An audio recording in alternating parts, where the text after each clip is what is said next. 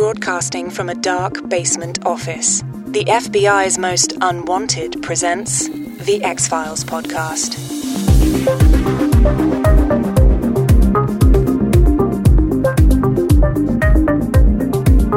And we're back, baby, after a very long layoff. My fault. I survived another year since shooting out of my mom's puss, which I guess there's some sort of virtue in that. Although I guess the older you get, the lower your chances of that succeeding another year happens. And, technically my fault. I made the call. I liked it.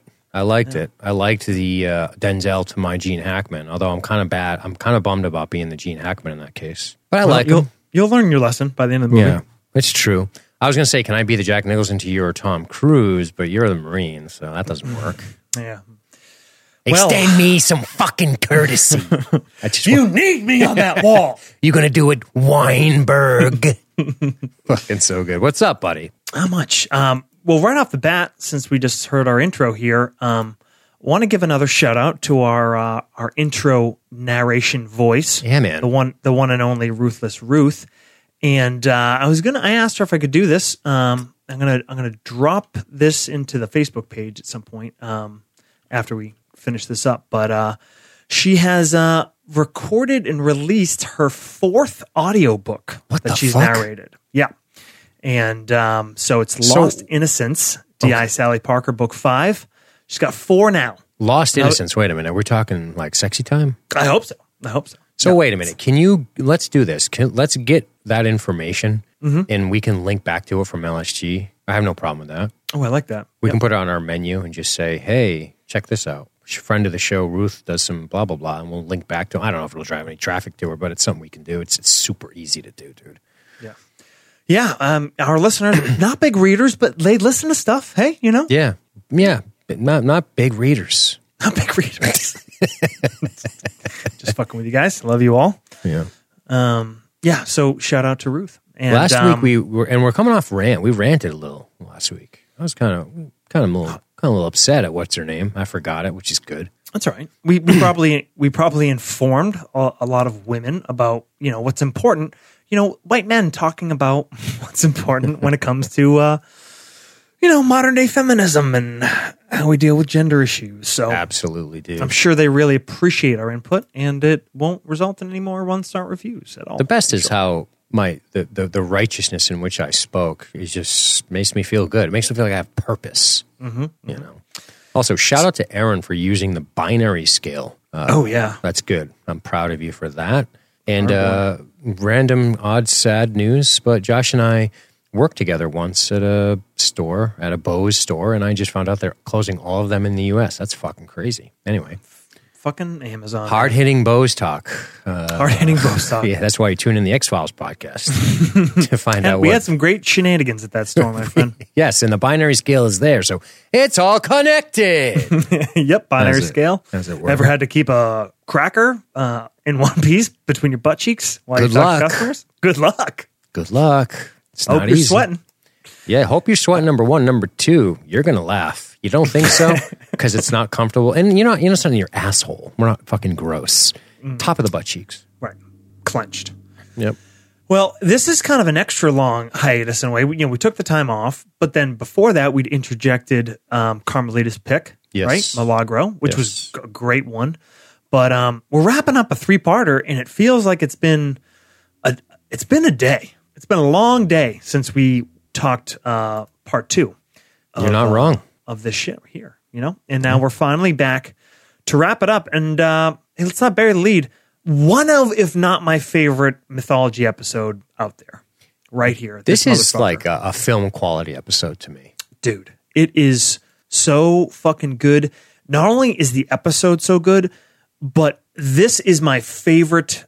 We're getting into peak mythology. Sure. Where early on, the first 2 seasons, there's good shit. There's a lot of mystery. They're adding all these elements. But now it's really becoming, I think, at that peak level where you have the syndicate. You have these different relationships. You're seeing the scope of things. You're seeing this underground vault, these millions and millions and millions and millions of records and this massive conspiracies and these hybrids getting more developed, and it's before, you know, we've talked about it before, no need to be redundant, but before they kind of just bury themselves in having to add more and put more hooks and turns and whatever. Right here, man, this is the shit. Yeah, it's good, man. I like that intro. I'm not going to attempt to follow it. It does what it needs to do. It sets the stage. Let me tell you right now, I smell what you're cooking, pal. It smells nice. My stomach is ready to eat. Rumbling. Yeah, it's rumbling. Yeah. I'm no comedian, but I might hit you with a metaphor once in a while. Well, that would be very brave of you, sir. It would. Far be it from me to take the route of cowardice. But here's what I will say. Whether or not I'm pulling people out of fucking burning buildings or laying down on landmines for my friends, I'm going to just go ahead and say I love this episode right out of the gate. I'm not going to hold back. It's the new me, you know? And, that's the way it's going to be. Lead with the chin. Well, it's a double love, if that wasn't obvious enough. I think it was obvious. Yeah. And I'm just going to drop the love on you because I don't want to try to articulate anything specifically as an intro other than to say this is film quality shit. This is. And so that might sound demeaning, but what I mean by that, just to be clear, because I think the golden age of television, as it were, you know, it's a thing, but I don't want to get sidetracked. Let me focus here. I'm scattering. Why am I scattering? Let's just say this. Film quality insofar is in the way it's shot, the dialogue, the tension, the pacing. It's really pretty to look at, and it's expertly edited. It feels like a lot of time went into it, probably more time than one would imagine required than, you know, a standard episode of this TV show, just from a pure production quality standpoint. It's just really good. It's always good, but this happened to be exceptional. Yep. And I thought to myself, how did I not have this as a pick? That was one of the... I remember saying that. There's just moments of the lighting alone. I was like, how do I not pick this? It's fucking crazy. Well, I think part of what was holding us back is, you know, just mythology, the format, of how we used to do things where, you know, especially this being the final part of a 3-parter, you know, it's kind of, you know, most of the mythology we did, if it was 2-parters, you know, we did Dwayne Barry and Ascension as back-to-back. Barry. Every time. We would have gotten to this eventually, but it's a 3-parter. And, you know, since you're talking about the film quality thing, we should also mention this is another R.W. Goodwin piece here, and that is the man. He's the go-to opener and closer of X-Files. Oh, okay. Who directed most of the... Mo Rivera, Rivera of episodes? Yep. Mo Rivera, but also the open. He had the majority of, I think for the first 5 seasons. I'm having trouble because IMDb changed their format. I fucking love when websites randomly do that and then you can't find anything you used to find. That's terrific. Yeah, it's so cool. But the majority of season openers and season finales were his piece. And this is a finale quality episode. Yeah, man. For sure. It's episode number 2, but as we've said, it wraps up where we started with Anasazi at the end of season 2, got back into with Blessing Away, and then right here to Paperclip. And boy, and you're right, man. There's some visually hot stuff. Hot stuff here. And you know, you got our man. You got our man coming back in real hot. And he says something along the line. Hosteen, is it? Your uncle? Yeah. Yeah, my uncle Hosteen.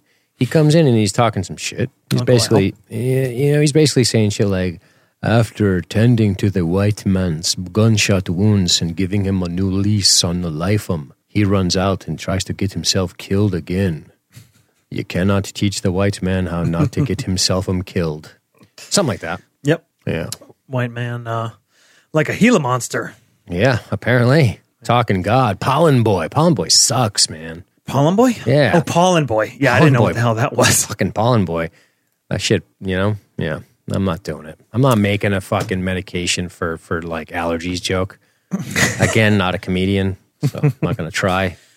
But, yeah, Native American Plains, they're talking about some great events have taken place, Josh. What about these great events? Because we know about the Navajo people and their stories and myths. We've learned a lot.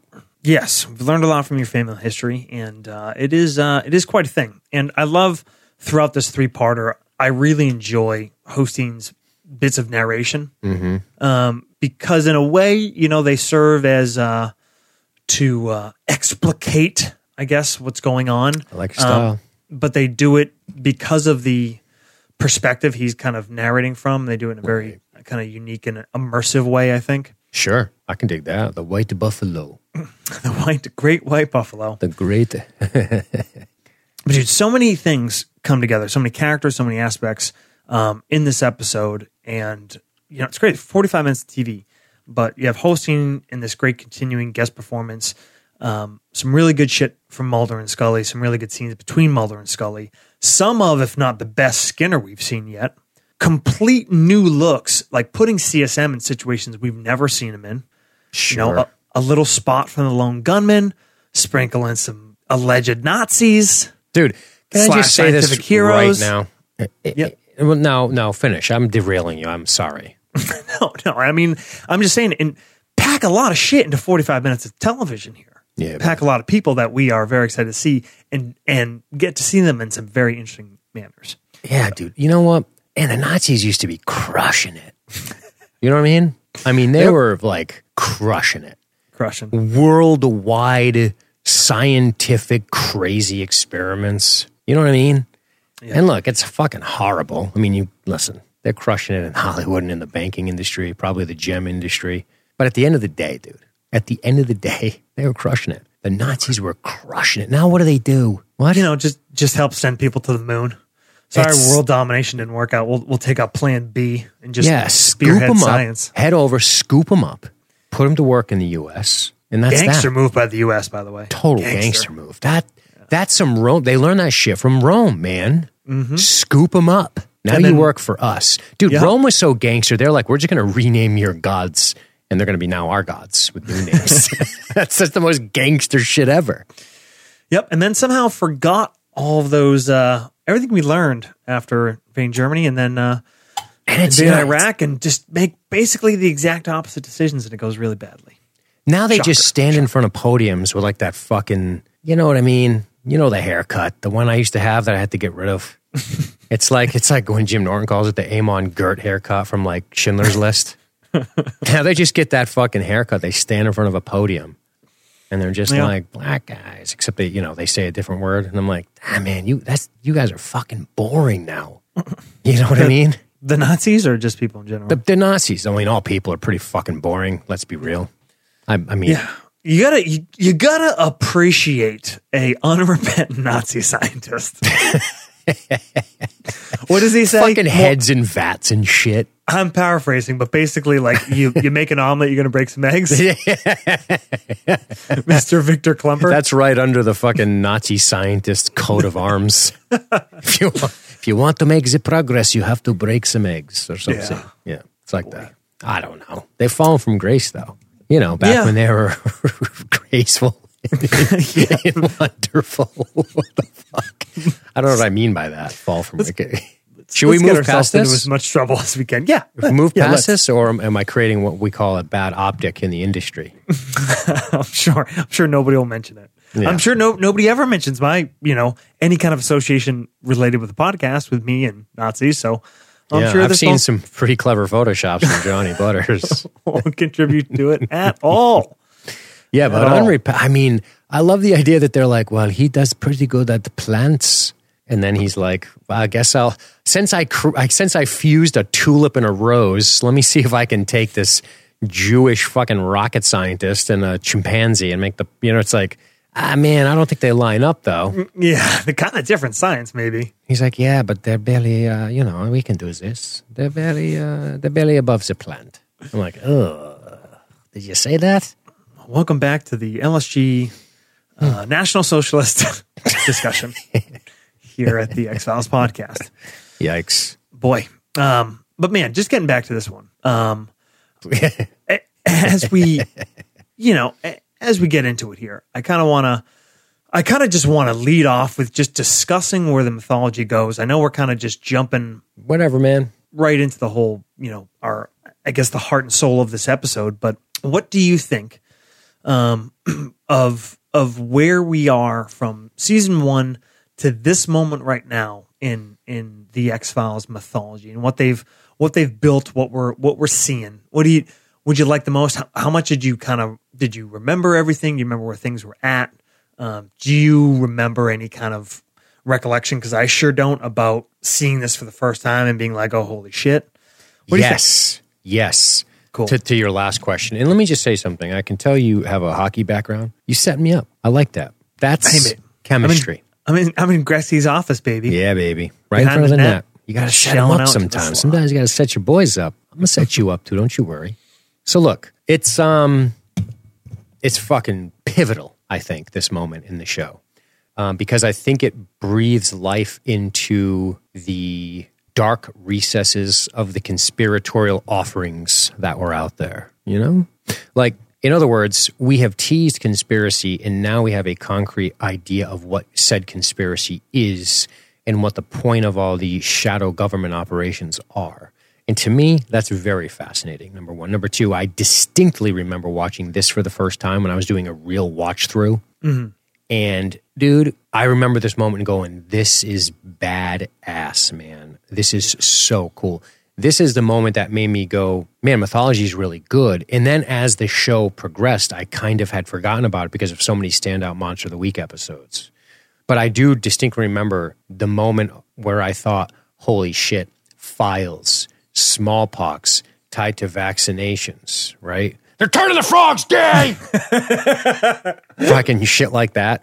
And Black helicopters! Yes. Yes. I've seen the documents, Joe! CIA hit teams! They're scrubbing them out. They're burning them all. So, yeah, man, this was a pivotal moment for me in this show. And a very memorable one. Now, if you would have asked me in the second season, do you remember what happens in Paperclip? I'd say no.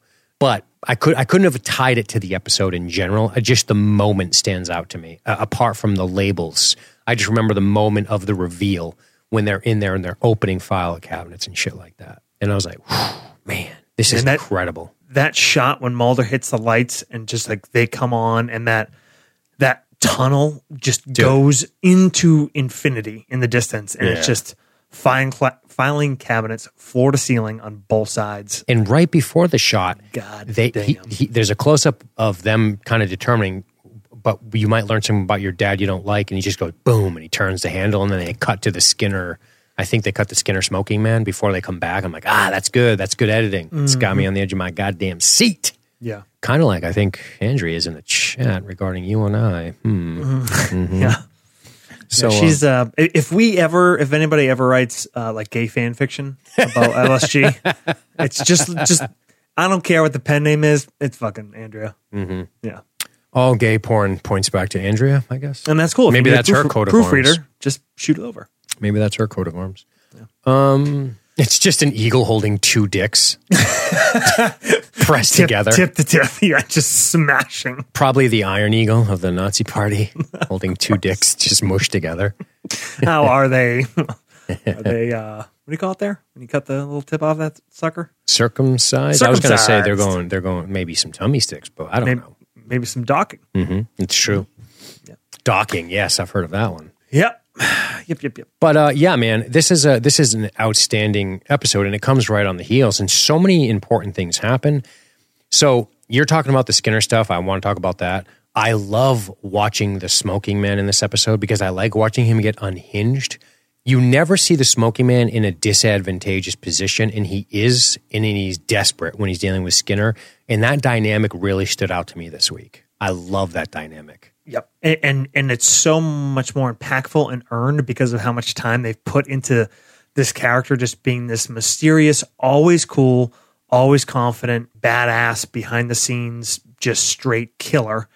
And the two ways, the thing with Skinner, when he loses his cool, and he tries to like big dick Skinner, and Skinner just monster cocks him right back. Monster, dude. Just drops a hog. Dude, his dick leg dropped. Just smoking man's dick, Hulk Hogan style. Tripods, the cancer. Boom. Man. Fucking pinned him. New heavyweight champ. That and seeing Cigarette Smoking Man in the Syndicate kind of at a disadvantage with guys calling him out on his tactic, calling him out on his decision making, him having to kind of lie and bluff and bluster.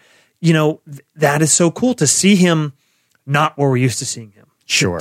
And it puts perspective on a couple things. It makes Skinner an even more of a badass for being able to stand up to him. Yes. So well. I mean, to do it with such confidence and really to win in the end. When he drops those lines on him at the end of the episode, oh my God. But it also gives some really cool weight to the Syndicate because we know so much about Cigarette Smoking Man and we've seen pieces of the Syndicate before. But to see how they, call him out, this guy that by all, everything that we've seen and heard, pretty much anyone walking should be afraid of if they know this guy. But to him, hey, this is just a co-conspirator. And if he's not holding his weight, they're going to fucking drop it on him. Fuck yeah. Hell yeah, man. And it's awesome to see because so we're getting a lot of information and it's confirming a lot of our conspiratorial misgivings or curiosities, maybe is a better word. And then we're getting some air on that. And what I mean by that is we're learning, we're gaining information, we're going, cool, awesome. But then to maintain the mystery, they show a guy like the Cigarette Smoking Man in a disadvantageous position when he's dealing with not just Skinner, which just sort of reaffirms our love for him, but also when you get back to the Syndicate, it's like, whoa. So how powerful are these guys? Yeah. I mean, to put him on the ropes a little bit. And, here's something interesting. Walter Gotell, he plays Victor Klemper. He's fucking General Gogol from James Bond. Do you know who that is? I don't. General Gogol? What Bond movies of the chosen for the role of General Gogol in the James Bond movies of the 70s and 80s because he looked like the former head of Soviet secret police, Lavrenti Pavlovich. That's cool. He's German, dude. He's born in Germany. Nice. I looked it up. I'm like, I'm assuming this isn't a real guy. Not. There's a Victor Klemperer, who was a with like an additional ER. Yeah. But ironically, he was a professor. I think he was a language teacher, linguist. But he, I guess he's most well known for he wrote chopping up Jews and making Frankenstein monsters. No, he was actually Jewish. Oh shit! But he lived through like the German Empire, the whole World War I era, then the interwar, the Weimar Republic, Weimar. Third Reich, the post-war, and he kind of diaried the experience through all of it. So, yeah, kind of different than this guy, though. Yeah. This Walter Gotell guy was born in Germany in 1924, the guy who plays Klemper in this episode. So, tough spot. Not really crushing it in 24. Pretty much starving, I guess. 18 in 1942. What were you up to? What were you doing? Just chilling in the NG-42, and that's killing GIs in France. No big deal. That's my favorite Family Guy when they're on a tour bus in like Munich. Yes, dude. There's nothing in the book between 1939. Nothing happened. Nothing. We're on vacation. 999. It's so good. Yeah. Let me tell you, the MG-42 never jams. Ugh. God, did you have to tell us that, Klemper? Just move along.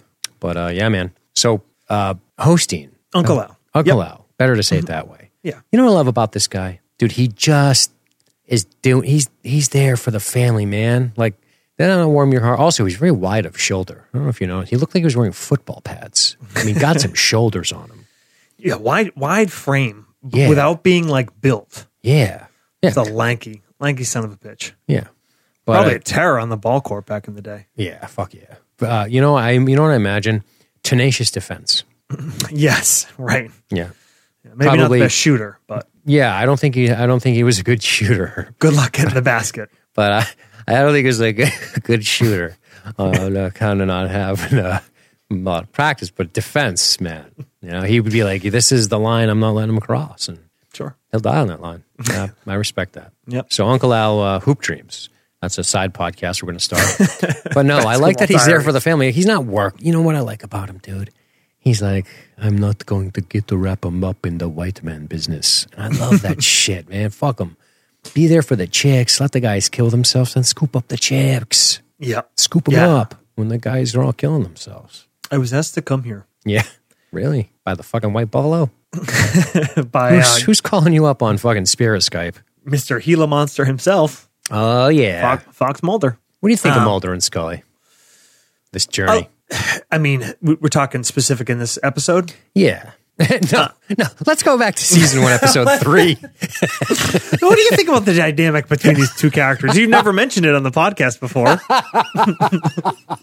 I'm just gonna let's go back to Beyond the Sea. Actually,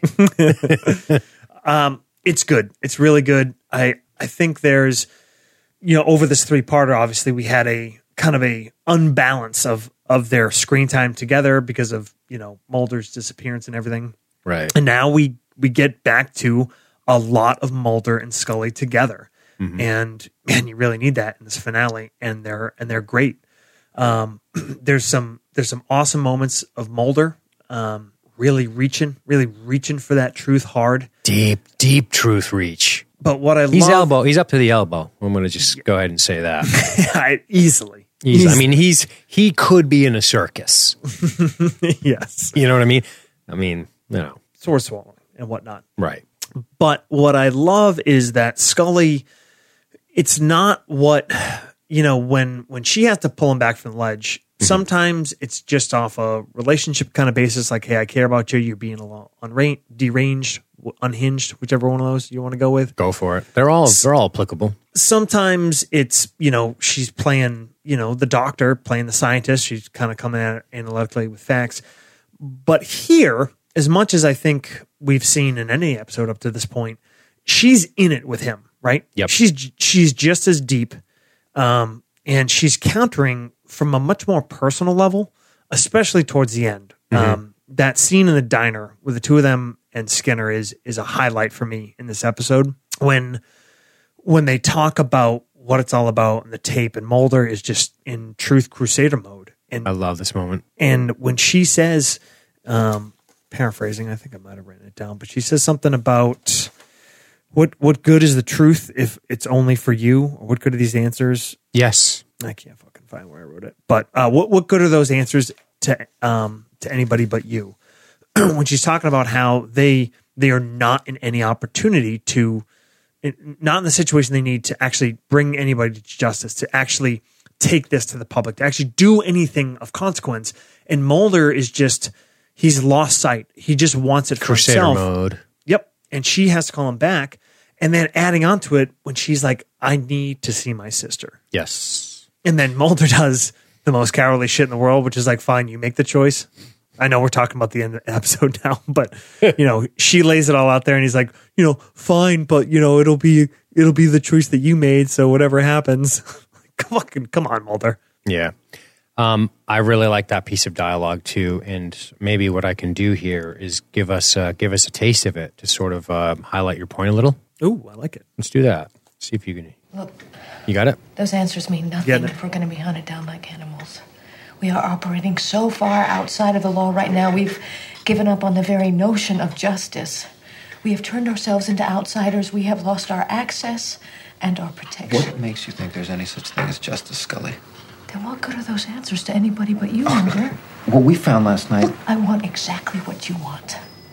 But I need to see my sister. Perfect.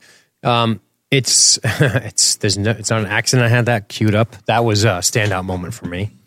Standout for a couple of reasons, because I think it reintroduces a very realistic feel to the damn television show. We're talking about conspiracies with aliens and deals made with galactic implications. That might be a bit of an overstatement, but you get my point. Creatures from beyond are negotiating with our government in secret. And we have this moment that's very real to me. I think a lot of modern television fucks this moment up. And it fucks this moment up because they're both like, yes, absolutely, let's go. We're heroes. We got this. We're going to do this shit. Everything is extreme. Everything is extreme, right? Yep. But here, you have a woman who is under a tremendous amount of stress. You have this person who's so frazzled with the reality of the situation. And of course, Gillian Anderson's performance is so good that it makes you feel like what a real federal agent might say in this position. And that's the part about it that I love. Like we have nothing. We're operating outside of she's being just so real, so pragmatic. Yes. Right. And that's, I love it. You never get that. No, absolutely not. and like Unless spy you're watching or The Wire. conspiracy. Sure. Right. Yep. But you got to rein it back to, and there's practical reasons too. Like if you want this to be a sustainable show, like it can't be the two of them on the run from the government and this massive conspiracy for the rest of the show. Like we need to get them back into the basement. But just the reason of like, not only are we pursued by, people that are technically criminals, but we are like illegitimate in the eyes of the FBI. 100%. So we don't have anyone to turn to. We don't have anyone to say like, hey, these are the bad guys, because you guys aren't, in the eyes of the law, at least, aren't You have all, nothing. You have nothing. Right. Also, Expanding Skinner being in that scene, hilarious. Just kind of sitting there. It's hilarious from an Arrested Development standpoint, where the camera shifts and he's there, and you're like, oh, he's fucking sitting there, just during their heart to heart. But yeah, he's got a couple of those moments. My favorite one is when he's looking at Holstein when he walks into the hall. Can you just imagine? You're like, dude, you're assistant director, and you walk in, you're here on this kind of emotional thing to see one of your agent's mother, who's at her possibly dying other daughter's bedside, and then there's just like a out of context Native American praying over. Like there's no context for that in Skinner's mind. It's kind of hilarious. Who are you? But I want to expand a little bit with you people. He's like so insensitive. Whoa, Skinner, chill. I get it. You're the FBI. Don't bring up Wounded Knee. I was going to say, not a great history, but chill, man. Just chill. But no, him being in the scene, here's why I like it. Outside of his dialogue, I just love the idea that he gets to witness this between his two agents, because it has to just reaffirm how serious they are and how dedicated and professional they are and what they mean to each other, and what they're trying to get to the bottom of is the same thing kind of he wants too. Yep. Hence these little sort of back alley protections that he's always trying to look out for them in a sense, when he's not trying to also teach them a lesson to stop fucking around. And it's easy to look back on it, and this has come up before, how we, in retrospect, we're always thinking of Skinner as a good guy and an ally, but this is really the moment where, they had guns drawn on him at the beginning of this episode. Put it down. No, you put it down. And then by the end of it, they're sitting around this table talking about, and Skinner puts his ass on the line in such a major way. His career, reputation, his fucking very life. And it's easy to kind of take the significance of that for granted, because we look back and we think of, hey, it's Skinner. He's one of the good ones. He's a good egg. Yeah. But I do want to expand and add on to something I said very offhand, that we're getting a little pushback in the chat from on what? From BP and Carmelita about the moment. I'll shut it down right now. Like a complete fucking tyrannical person. About what I mentioned before about Mulder putting the choice back on Scully. Okay. I didn't like that. Not that I thought it was bad writing or anything like that, but I thought that was kind of like I thought that was an emotional cop-out for Mulder. Okay. Scully already said what her choice would be, and then for him to say, like, well, the choice is yours, and walk away, it is just not taking responsibility for... he's left it on her, yeah. Like, this is kind of your fucking thing. Ultimately, you can say, Scully blames herself, but really, at the end of the day, it's what Mulder has gotten him into. That's the reason her sister is in the hospital. 100%. Possibly fucking dying. That's the reason their careers and lives are in jeopardy, that they just got shot at by government black team, CIA. And for him not to turn to Skinner and say, like, we're going to take the deal, to make her be the one to say it, I think it's shitty. I think it's shitty in Mulder. Again, it's not bad writing. No. I just think it's perfect writing for the state of mind he's in. Yeah, he can taste it. Do you agree? Because both BP and Carmelita are really high on that specific thing of Mulder. They kind of, I think they're looking at it. So you're saying he's putting it back on her, kind of leaving her with a little choice by upping and walking out. And their take is, hold on, I got to get my chat up. Their take is. Can you summarize? Basically, what I think they're getting at, because it's a conversation that's happening, is that it's sort of, he's empowering her to be like, I trust you to make this decision and whatever, and that, you're right in this with me, and I'm kind of looking at it as a cop-out on Mulder taking responsibility. I see what you're saying. So, and I'm not saying neither is right or wrong. Two two interesting concepts. There's no objective truth here. You know what I mean? no truth with a capital T. Yeah. So I don't know. What do you think? I just assumed it was kind of Mulder being Mulder, to be perfectly frank, which means I tend towards what you were thinking, but now I'm thinking. Do you see what I'm saying? Mm-hmm. I didn't think about it that much before. But I need to see so if we're going off of but I need to see my sister, and then there's that real long beat in the conversation, and then she's like, well, are you going to say something? And then that's when they start talking about the backup of the tape, who have downloaded these files, put a protector on them. And that's when he's talking about, oh, I'm in jeopardy too, the cigarette smoking man. And Scully's like sort of waiting on him, and then says, it's up to you, Scully. I'm watching the scene now. Yeah. And it's actually not, I forget, it's not as late in the episode as it feels. It's 28 minutes. Yeah. Let's analyze it a little. Why don't we do that? Let me back it up. Let me back it up. I think it's an important character moment. Yeah, I trust my listeners too. He's looking at him. It's up to you, Scully. Yeah, he doesn't say it in a dickish way. I don't think he's being a dick, but I think I don't. Yep, sorry. Let me lower it. He's not intentionally trying to cop out of it. I just think to say it's up to her, she just told you how she feels about it. Sure. So to say it's up to you, you're just saying make the decision you've already said you want to make, but I'm not overtly backing you on it. I'm just kind of putting my hands up. In other words, maybe it feels better to say, then let's do that. I support you, right? Yes. To put a hand on her hand and to turn back to Skinner and be like, we'll take the deal, Yeah. Yeah. But it looks like we're the minority because some other people chiming in the chat that they're kind of, Miss Renaud says, I always felt he was handing control to her. And that's, I think a good way.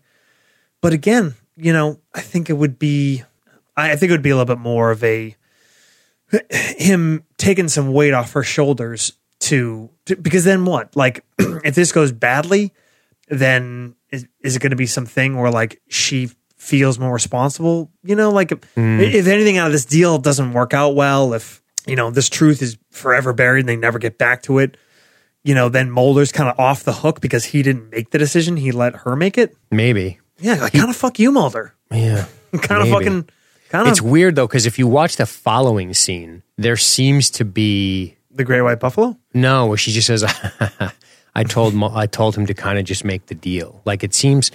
Here's what I will say. So you're making sense logically. Let me just say that from where I'm watching it standpoint. Mm-hmm. But I think it's becoming a battle of head and heart to me, where I feel like the chat's going more with the heart feel. Because if we take the music, if we take the longing glances, if we take the soft way in which he said it and the way he sort of casually walks away and doesn't say, the choice is yours, Scully, and bails.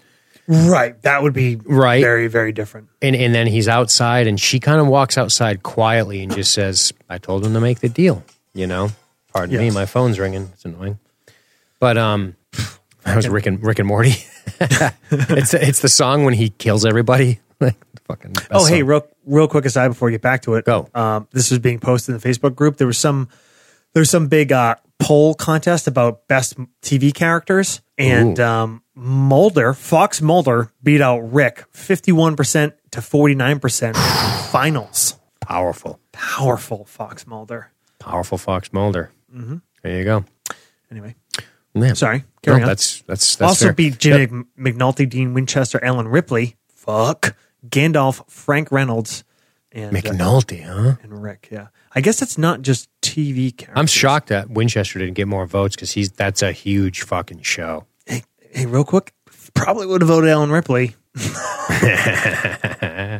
Kind of. So movie characters too. It's movie / TV character. Yeah, I just watched Alien the other day. So good. But before I lose my train of thought, maybe the moment where they're out on the porch, it doesn't feel. I'm really reaching here, but I wouldn't have even thought about it if it wasn't for the chat. So, in the interests in having trait agreeableness to the chat, I will say to their point, when they're standing out on the porch, you feel like it is more of a It feels more like the way the chat's saying, but logically it makes sense the way you're saying it. Do you know what I mean? Yeah. They definitely make us, I think it wants us to feel that they're united. Again, I just kind of, my feelings. It's funny when you say it because I didn't think about it any other way other than he was kind of doing his Mulder thing. But that might just because I'm so fucking brainwashed by him being petulant sometimes that I didn't even consider it the other way until the chat actually pushed back on it. So yeah, it's an interesting thought for sure. Yeah. So let's get to some other. Let's just kind of talk about some other like favorite moments. Obviously, my God, dude. we're already not running through this in order. So it's okay. What are some other shit that you really dig in this episode? So a couple things. The physicality of Skinner. I know it sounds like it doesn't matter much, but the Skinner stuff, which is going to lead me to the Krychek stuff. I didn't even mention him when I was talking about elements of this episode. Hell yeah. So they go after Skinner. Skinner fights back, and he definitely hurts one of those boys. Oh yeah. Hurts him real good. And that guy's like, fuck, man. He wakes up the next day and he's like, son of a bitch, man. That guy hits like a moose. That's what that guy's thinking. But they overwhelm him. Obviously, they're trained. There's too many of them. That's just life. Yeah, 3-1. 3-1. They're ready for it. Yeah. Plan. And they're it's not 3-1 a bar fight breaks out. It's three guys going after you. One of which being fucking what looks like Quintus from Gladiator. But yeah, it's a cool moment of him fighting for it and them still taking it. And it leads me to the next thing I want to talk about. Krychek giving him the extra punch at the end makes me feel something for Krychek here. Like he has this stress within him. Like he's like, fuck you. Like he hits him and I'm like, what is he doing? I thought it was so funny how he just gave him the extra shot after they had what they wanted. Yeah. And then you see the follow-up scene where they're trying to kill him. That great, great moment, where he runs out of the car as it's going up and he's like, whoa. Yep. I love the element of tying up loose ends. I like how I said we're getting all these cool answers, but we're also setting up interesting dynamics for future episodes.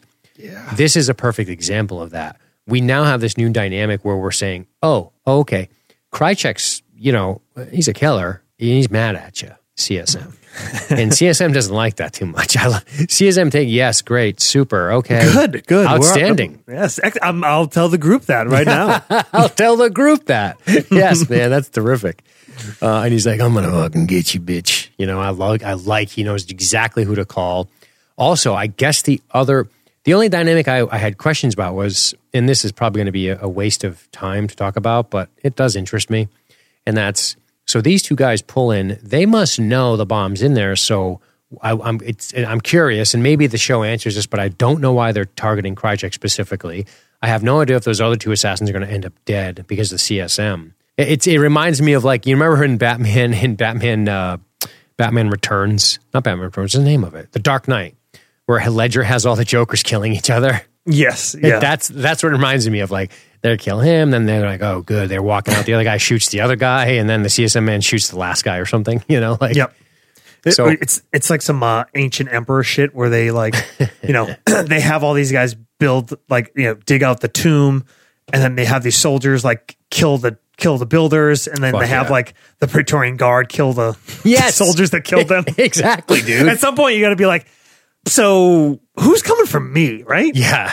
So that's one of those where you're like 1,000 years later, they're like, how did this happen? Like, we're still fighting? Oh, yeah. To get back to that, yes, about Krychek, a couple things about it. My response to the points you raise, I think the reason Krychek gets targeted is it comes back to his overall involvement, not just in what they knows too much kind of thing. Knows too much was the one that was responsible for shooting Melissa, which you saw how pissed the rest of the syndicate was.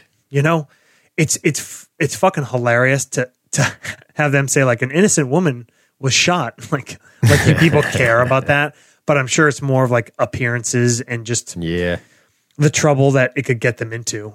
Sure. He knows too much. He's been involved too much. He's, he kind of made CSM look bad, right? Right. Well-manicured man calls him out on his unprofessional assassins and really kind of drags him through the mud on it. So CSM feels the need to, tie up some loose ends. and Krychek is the biggest one. But by letting him get away, boy, to see, that's got to be a stressor because you got the lone wolf. Krychek is fucking rogue, baby. Dude, you got the fucking lone wolf. He flew the coop. Better watch your ass, man. Krychek, when motivated, is dangerous. Yeah, he's scary. I love that phone call, that anger. Because that's something that you don't get. You already mentioned it with that punch. What's great about Krychek as a oft villain character, is that he is so passionate. Right. It was unexpected because he's such a farm boy when he's like, "Oh, here's your new pal." Yep. But then you're like, "Oh shit." And a lot of the bad guys we're used to dealing with in X-Files, I'm talking mythology, right? Not Monsters of the Week. Yes. They're these professional, cold syndicate types and cigarette smoking man and the assassins and the bounty hunter, and they're not this fiery Krychek kind of there's some elements in Mulder in there. Right. They have the well manicured man like it's cool. I'm chilling, man. Yeah. I like that. And it's very cool where now you have, just think about the writing implications. It must be exciting to know right. We have a wild card. We have Krychek now who knows everything, doesn't really have any allies left exposed, has a lot of enemies. He could come back in and be an enemy of the syndicate. He called out Cigarette Smoking Man essentially, but also he killed Mulder's father. Yeah. So Mulder's gonna probably hold that a little bit against him. I like it though. It's awesome. It's just, again, it increases. I love an episode that makes you. Here's my favorite type of TV. And they can't all be this way, but when you're doing stuff like, holy shit, wow, what an incredible revelation. Oh, and by the way, remember when they tried to kill, I could see myself talking about this. Dude, what's Krychek going to do? Yeah. What a cool revelation. We learned this awesome thing. And whoa, what's going to happen with this is awesome. And now what's going to happen with this thing next? Unrelated to that, but born of that. Does that make sense? Yep. It's beautiful, man. Yeah. It's beautiful. That's I like beautiful, it a lot. Man. That's fucking beautiful, man.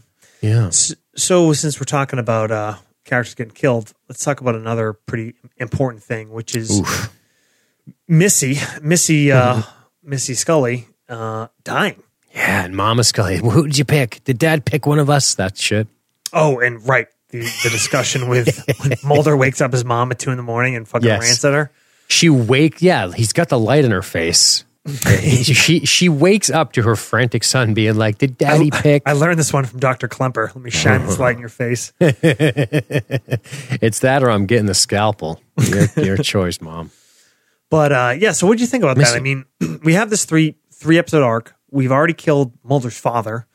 We've made some crazy reveals. And I think you could have gone, well, obviously they had the option. Missy could have pulled out of it. Sure. What do you think about the decision to axe her here, to have her not come through? The white buffalo, the mother laid down and died. And sometimes a sacrifice must be made so that an other might live, as Uncle Al says. Yeah, I thought it was also I also thought that his metaphor was very meta in that it was like, we are. This is good. This is in a meta aspect. This is good for your show. This is good for writing opportunities. This is good because it puts your character into a new position. It also is good because it alters the dynamic a little bit between Mulder and Scully, where it's always been Mulder's always been my sister, and Scully's always had her sister, and now Scully doesn't. So not only does she get it, but she might even get it more, which is a whole new growth arc for their relationship. So all of the meta aspects make sense to me. As far as it being related to what Uncle Al's saying, I'm fine with that. This has been established for this 3-episode arc. I do like that it's also, I think from a writing standpoint and a plotting standpoint, what I love about it is this. I love the fact that we had a character get shot. We didn't know what was going to happen to her, which a lot of times means she's going to live, but they want to highlight the danger by showing her near death and then she'll pull through. But instead of that, killing her. Yep. I think that's bold writing. Would you say brave? I might say brave. I might even dare say courageous. Courageous. You're right though, because that is so often it's an emotionally manipulative thing, and yes, that verbiage is probably pretty strong. It's also good writing for drama, absolutely, to have a character. In this show, we've seen multiple times Mulder kind of at death's door, or literally at death's door. Scully kind of in the same situation, right? We've seen it in one breath with Scully. We've seen it here with in the last episode with Mulder. But in the back of your head, you're probably no, they're not going to die. Sure. But you can do that with characters. You can do the fake outs, and we talked about this on the Lost Drive-In, right? When we're talking about Rise of Skywalker, how many fake outs they did, which is just such a cop out. And then you're right, they didn't have to kill her. They already got some impact out of her being shot, out of Scully feeling responsible. Then to have her go over the edge, man. And you're right, it's now Scully. I mean, obviously she's invested. Right? She's deeply tied to Mulder. She's deeply tied to this whole thing. She's been personally abducted. That is a massive thing for her character. But now she's suffered a pretty tremendous personal loss directly because of her involvement. This isn't like her father, which was just kind of a tragedy. This is because of her involvement with Mulder and these investigations. Missy got shot and she died. Yes. And it gives a weight and a buy-in to her character. And, Mulder kind of has that renewed where obviously he always had the sister as the driving quest, but he had no personal responsibility in that. I mean, there's times when he blames himself, right? As the older brother, not having been able to do anything, but it certainly wasn't because of his actions now. But his dad dying they both just went through something kind of similar, losing somebody incredibly close to them, kind of directly because of their involvement in this thing they're seeking. So it's sort of, it ups the stakes and it raises your buy-in, because at this point, if you're going forward after those sacrifices, you better make it worth it, because you know what the stakes are and you know what you've already lost. Yeah, I like that a lot, man.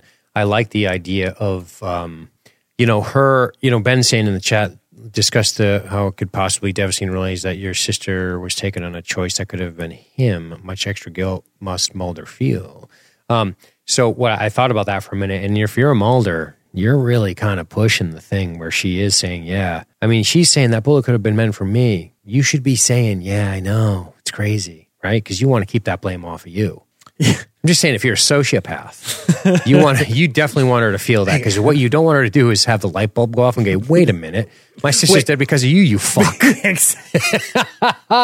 You want to be like, yeah, I know, that's so crazy. You're so lucky. Yeah, so lucky. But it's okay. Don't feel too guilty about it. Bad. I mean, it is kind of because of that, but yeah. And then to add the narcissist part to the sociopath, you're like, you probably feel like a little more like I do about how justice is important now, though, right?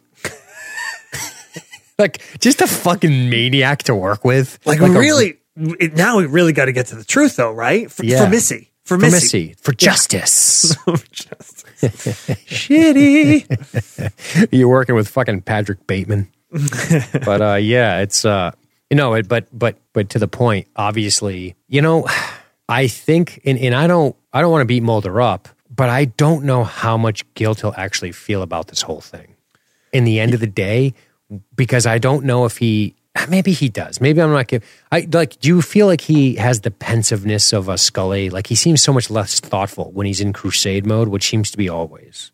Right. He's the great irony, and this probably come up before, is that Mulder is a much more emotional character, but Scully is a much more empathetic character.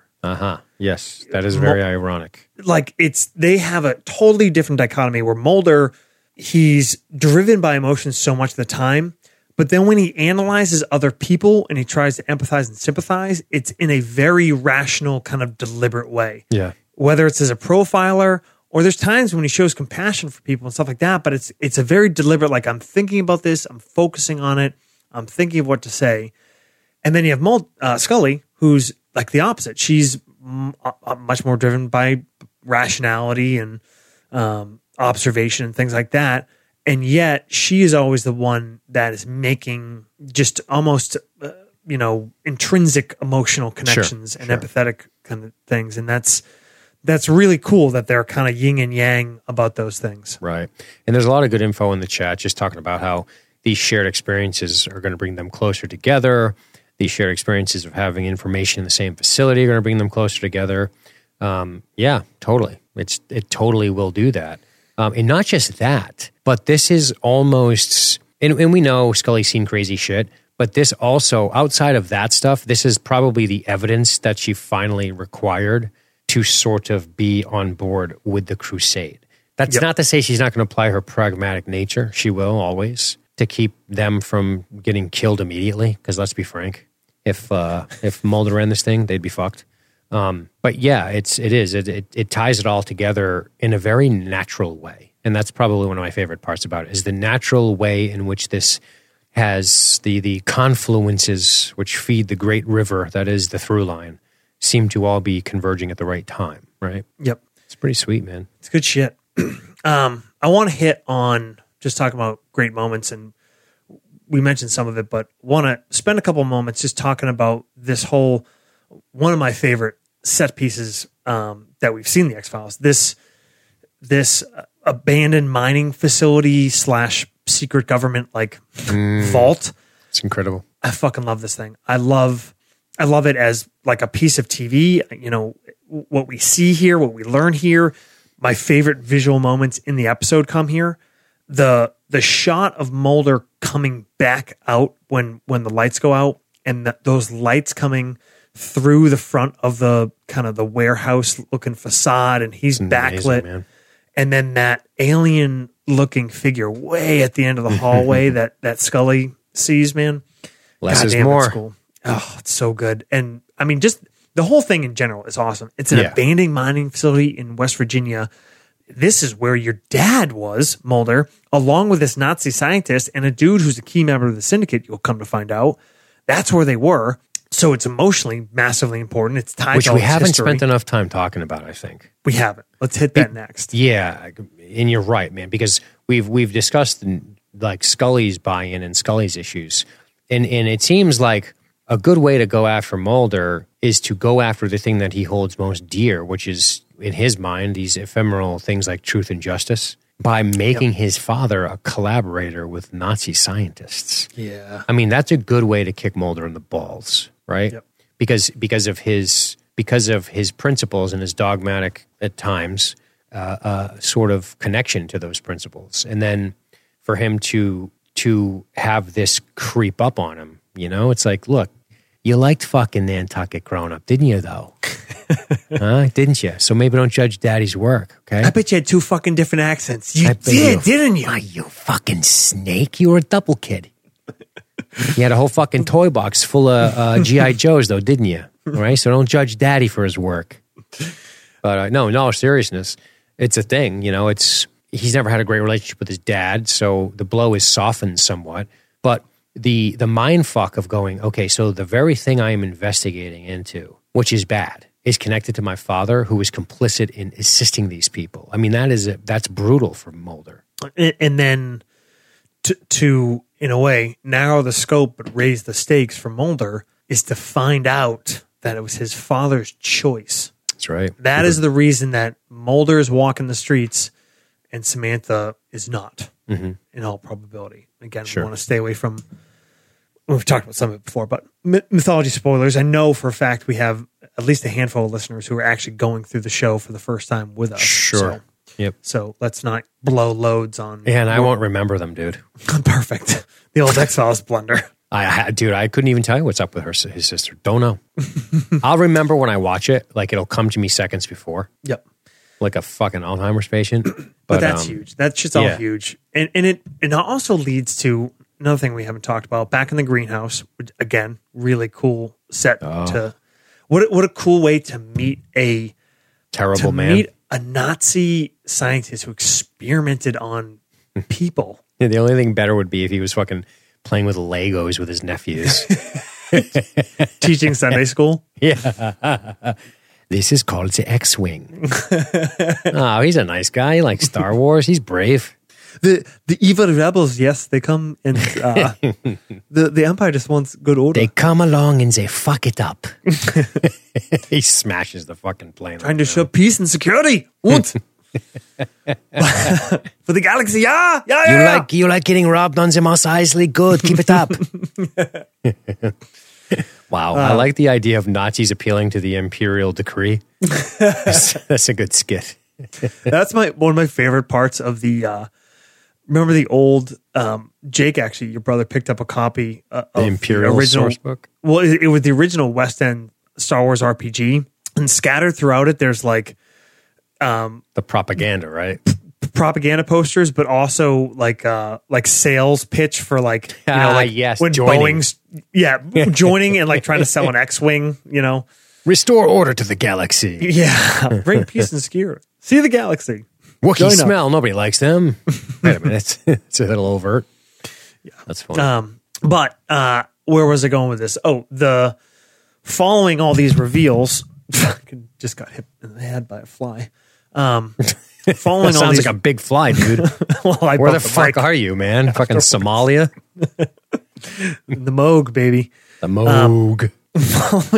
Following all this shit that they find out, then to have this interesting little face down with a well-manicured man. Yeah. Who, again, this guy's so gangster, and I love he's so gangster. He comes across, it's like, he's a bad guy, right? He's evil, right? But he's so charming in a way, and like doesn't deny that he was responsible for having Klemper killed. Doesn't say it himself, but no, dude. When asked, he doesn't even say anything. Yep, I love that. Just kind of looks at them like he's like he looks like he's about to say, "Do you like my slippers?" But this this is another one of my favorite pieces of dialogue. Is kind of running dialogue as he's. What is he just giving Mulder the whole scoop? And Mulder is just chowing down. Just eat, scoop, and mouthful. Drops the spoon and just picks up the whole bowl of cereal and is just like just sucking it down. He's doing basically Will Meekerman's doing the fucking choo choo train with the fucking with the cereal. Choo choo choo. Open up. And now he's reaching for the fork. All right, no, baby. Here comes the airplane. Exactly. In my mouth. Fucking eat it up. And Scully is like Mulder. He's telling you exactly what you want to hear. Shit, man. And Mulder's just got those truth blinders on. He's like, but sugar's so yummy. Sugar is so yummy. And yeah, BP reminded us in chat. I mean, we kind of didn't even mention it, but talking about that whole last piece of that facility, the reveals of Scully's file being in there and that Samantha's file is also in there, right? Which ties them together in a very unique way, right? Right. These possible abduction thing, but I love this stuff with a well-manicured man. I love that he gives Mulder all the answers, or does he? Poor Victor, he loved his orchids. Because what he crafts is. This is what Mulder wants. This is the kind of grand conspiracy that he always knew it would have to be, right? This is why we talked about an episode which is actually in the future. It was one of our previously published that we'll re-release, but Paper Hearts.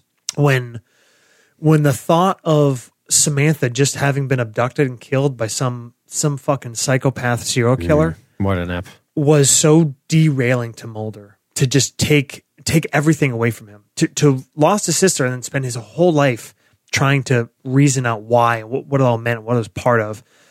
Now, this is the opposite of what that dude, and I can't remember his name, he's so great, in Paper Hearts does, is he gives Mulder all the answers he wants. Yeah. That if his sister was lost, it was because of this grand thing. And if he can just pull this thread a little harder and expose it all, he'll in some way do justice. Right. Yeah. That's such a classic manipulation. Luther Lee Boggs does it to Scully, Oh, yes. Yep. Plays with the emotions of information from beyond, like any morsel about my father, like that's when people are vulnerable like that. That's how you snap them in. It's nasty. Yep. And well-manicured man has made a whole living doing that shit. But he's also giving Mulder some respite by saying, "Oh, your father objected." Right? That must make Mulder kind of feel better. Again, but it's just enough to lead him along. But is it just what he wants to hear? Yeah, precisely. Yeah. Scully tells him. Yeah, because now you're creating trust with the subject, right? Yep. As we kind of hit a couple other things, but since we're all over the place, if anyone in the chat has kind of key moments or key elements or themes or of this episode, or anything that we missed, if you want to drop that in the chat, we'll see if we can hit it as we get closer to our end here. But in the meantime, wanted to dish you another pass in the high slot, and I was going to ask you one too. Okay, all right. Well, you first. Mine's easier. Yes. Who's your MVP of the episode? Ooh, that's not easy. You don't think so? I figured you'd have it locked up, but you can come back to it. Let me come back to that. You can come back to it. I'm going to think about that. I'm going to throw something at you, and then I'm going to do some thinking about it. All right, go. That's fair. So, this as a three-parter, how do you think about this? As Anasazi through this, we don't have to spend a lot of time. Obviously, we've spent 3 episodes talking about them together. If you can kind of remember how you feel about it, how would you rank them if you had to? And how do you feel about it as an arc overall? I think as a 3-parter, it's great. And if I'm not mistaken, it's the second one. No, it's the first one, the first 3-parter, right? This is the first 3-parter, yeah. Yeah. So, I mean, you're devoting 3 episodes to a very interesting and important revelation. Well, I think my episode feelings sort of are mirrored by my feelings of the entire 3-episode run, which is you've set us up, you've answered a lot of questions that we've waited for, and then you have also given us interesting things to look forward to in the next episodes. And they don't have to be right away. That's the kind of the master stroke of the end of your trilogy, is you don't need to start addressing this shit in the next episode. You can take a breather and come back to the shit established in this episode. That's one of my favorite aspects of this, is that we know we can pivot off of this and then come back to it when we need to. And, Rob Bowman's the fucking man. But Goodwin. Say again. This one's Goodwin. Goodwin's the closer, the reveal. Oh. Yeah. Oh, yeah, you said that earlier. Yeah. But yeah, dude, it's awesome. I mean, I don't know what to say beyond what I've said about them as a trilogy. More specifically, I think this is the best part of the trilogy, which is not common. But for it to be the strongest episode of the 3, it's just it's the way you want a trilogy. It's the way you want it, dude. You want to close it up with strength. Yep. And I like that. And I'll tell you, this is almost the opposite of Star Wars, because I think probably the second one's the weakest, right? Yeah. Yep. So it's like the opposite of, this is the opposite of Star Wars to me. Yep. You have, it goes in episode of how good they are, 3, 1, 2. Yeah. And that's okay. I think your bookends are solid. The middle gets a little goofy, but it's still got some good points to it. And then you hammer it strong home at the end. I love that. Yeah. I'd rather it not fizzle out. I like that it comes in and just bangs it out. Absolutely, dude. That is how a 3-parter should deliver on paper, sure. and rarely does. Especially because you still got show left. The show's not over, right? A lot of show. So and especially how do you just set from us up? I think the studio way to do this would be to have, if you think the 3rd part is going to be the strongest, you'd want that one to be a finale or a premiere. Sure. Right. It's kind of unconventional to put that as episode 2, but I like the move.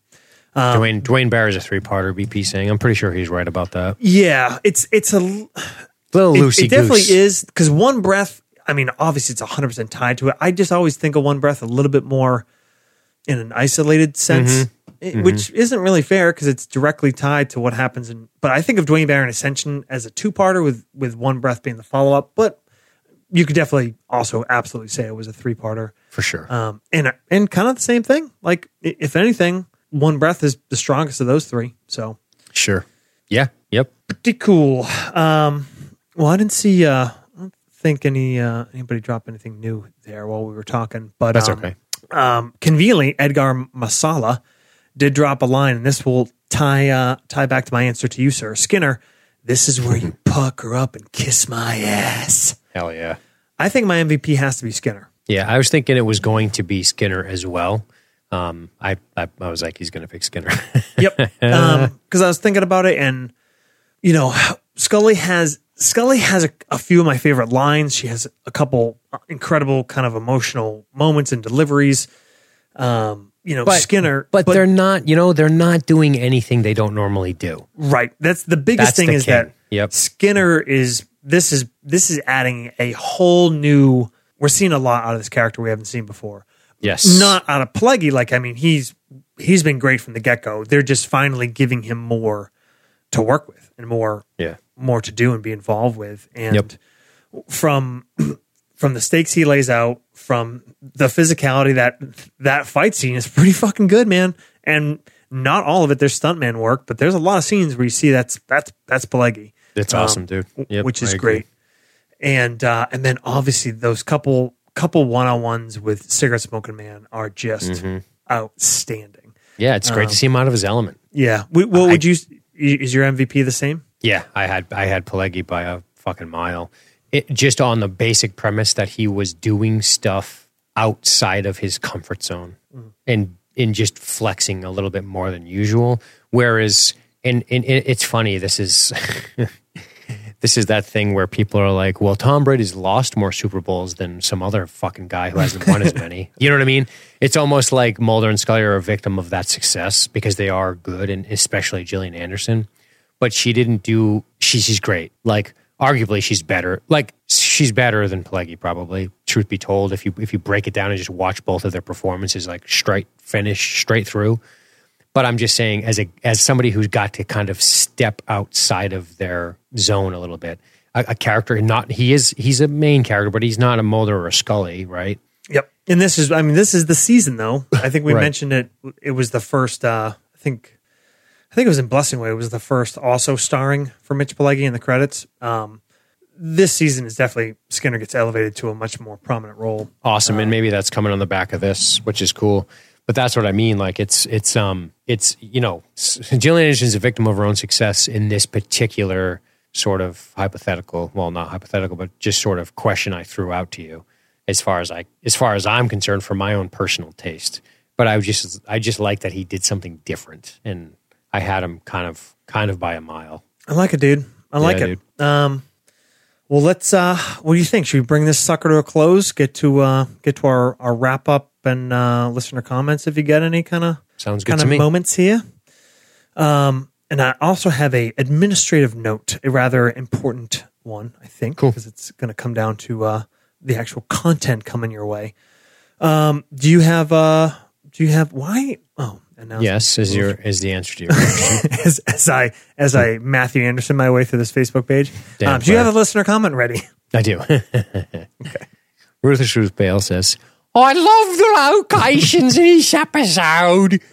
All right, she doesn't talk like that. We all know how she talks. That's Smoky Claustrophobic Syndicate's Club Lounge, Klemper's Ethereal Greenhouse, the crazy secret minefield, the archive files, the UFO. It's all awesome and genuinely memorable. Combine that with a particularly solid script where stuff constantly happens, she writes in caps. Good acting and cool one-liners drop left and right definitely makes it a love for me. Also, the moment when we see an uncharacteristically rattled CSM bark, "Do you have the damn tape?" in Skinner's face is almost as satisfying as Skinner's wry little smile as that power dynamic really shifts just slightly. What a badass. I picked that comment for a reason because it pretty much mirrors my exact thoughts. Awesome. Well done, Ruth. Going to give you one from Mr. Ruff, Mr. OG Wesley Ruff. Not to be confused with Lindy Ruff, former Sabres coach. Nice. Coach, right? He was a player. You're right about that. Yeah. I recorded Paperclip when it aired and played the tape so much it wore out. Next to Erlenmeyer Flask, this has to be the second Beth Mythology episode, and that's not my opinion. It's just a fact. Powerful, Wesley. There are so many great moments in this episode. Klemper in his garden. There's no more ambiguity as to whose side Skinner is on. The Strughold mining camp scene, which connects nicely to the first X-Files movie. Good point. Krychek telling CSM he would make him a very famous man. But the best scene is Skinner welcoming CSM to the wonderful world of high technology. Yeah, great. This episode gets a solid love from me. Great comment. And since we already blew our load with loving this episode, let me ask you, is there a reason, other than just there's so many other good ones? You know, because a few people have talked about this in their tops. Somebody else had said it's in their top 10. I think that was who was that? Nikki Benoit. Okay. But I kind of feel watching this, I'm like, man, this episode doesn't really get the love it deserves. Is it just a matter of there's so many fucking great episodes and this being the end of a 3-parter, or are we kind of like, am I over loving it because it's just the most freshest thing in my head? What do you think? I think the middle answer you had was the correct answer. And I want to talk about that, but can I just highlight one thing Wesley said? Yep. There is no more ambiguity as to whose side Skinner is on. Dude, that's huge. We've talked a lot about galvanizing Mulder and Scully. Let's talk about galvanizing them two and Skinner. Because even though Skinner breaks balls and he does his stuff, there is sometimes ambiguity, and it is no more clear than it has ever been. That is no more the case. So that's a really good catch by Wesley. Well done. Yep, good stuff. Now, anything more to add? Or that's just, it. But I do want it to. But I think back to your answer, the middle answer, which was it's the end of a 3-parter. Okay. Yep. So it's just not thought of as its own. I think so. I think it's yes. Yep. It happens with great films, dude. Yeah. You know, you could pick a Lord of the Rings movie, but people are always like, it's Lord of the Rings movies. You know, it's that happens, man. It's harmed by being attached to 2 other episodes, I think. Yeah. It doesn't enough. That's my total guess. It's a good answer. You know? All right. So our announcement here is that we're coming into season 3.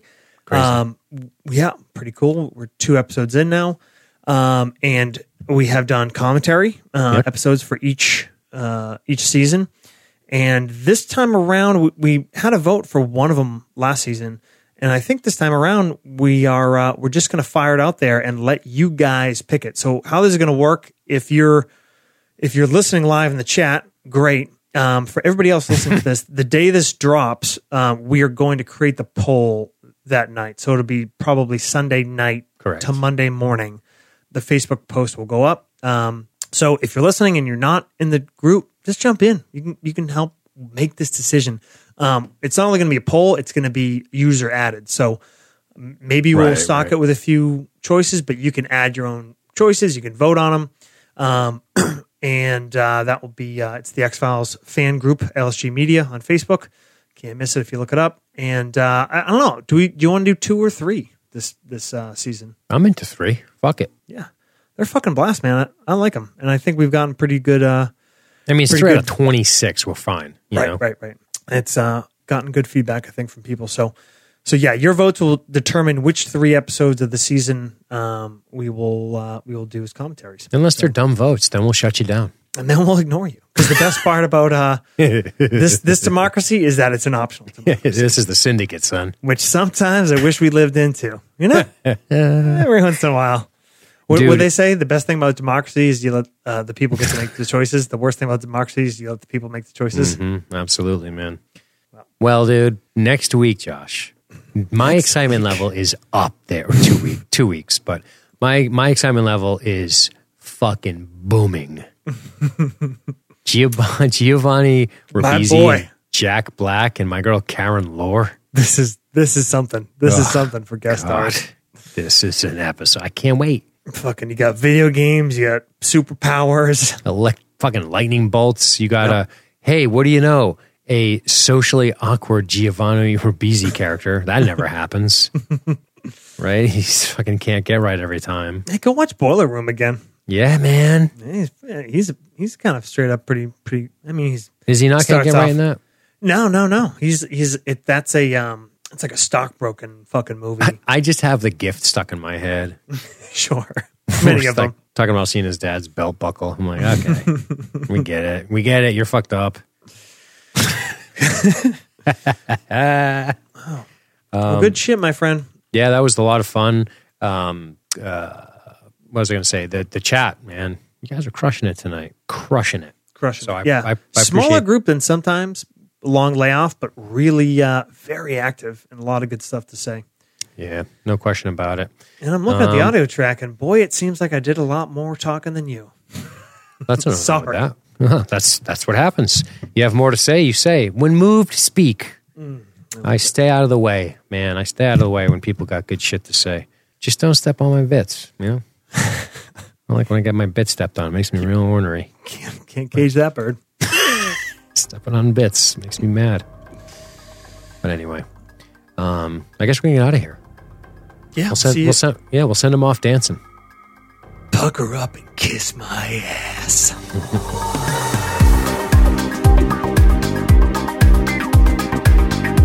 You've been listening to the X-Files podcast by LSG Media. Visit us on the web at libertystreetgeek.net. That's libertystreetgeek.net.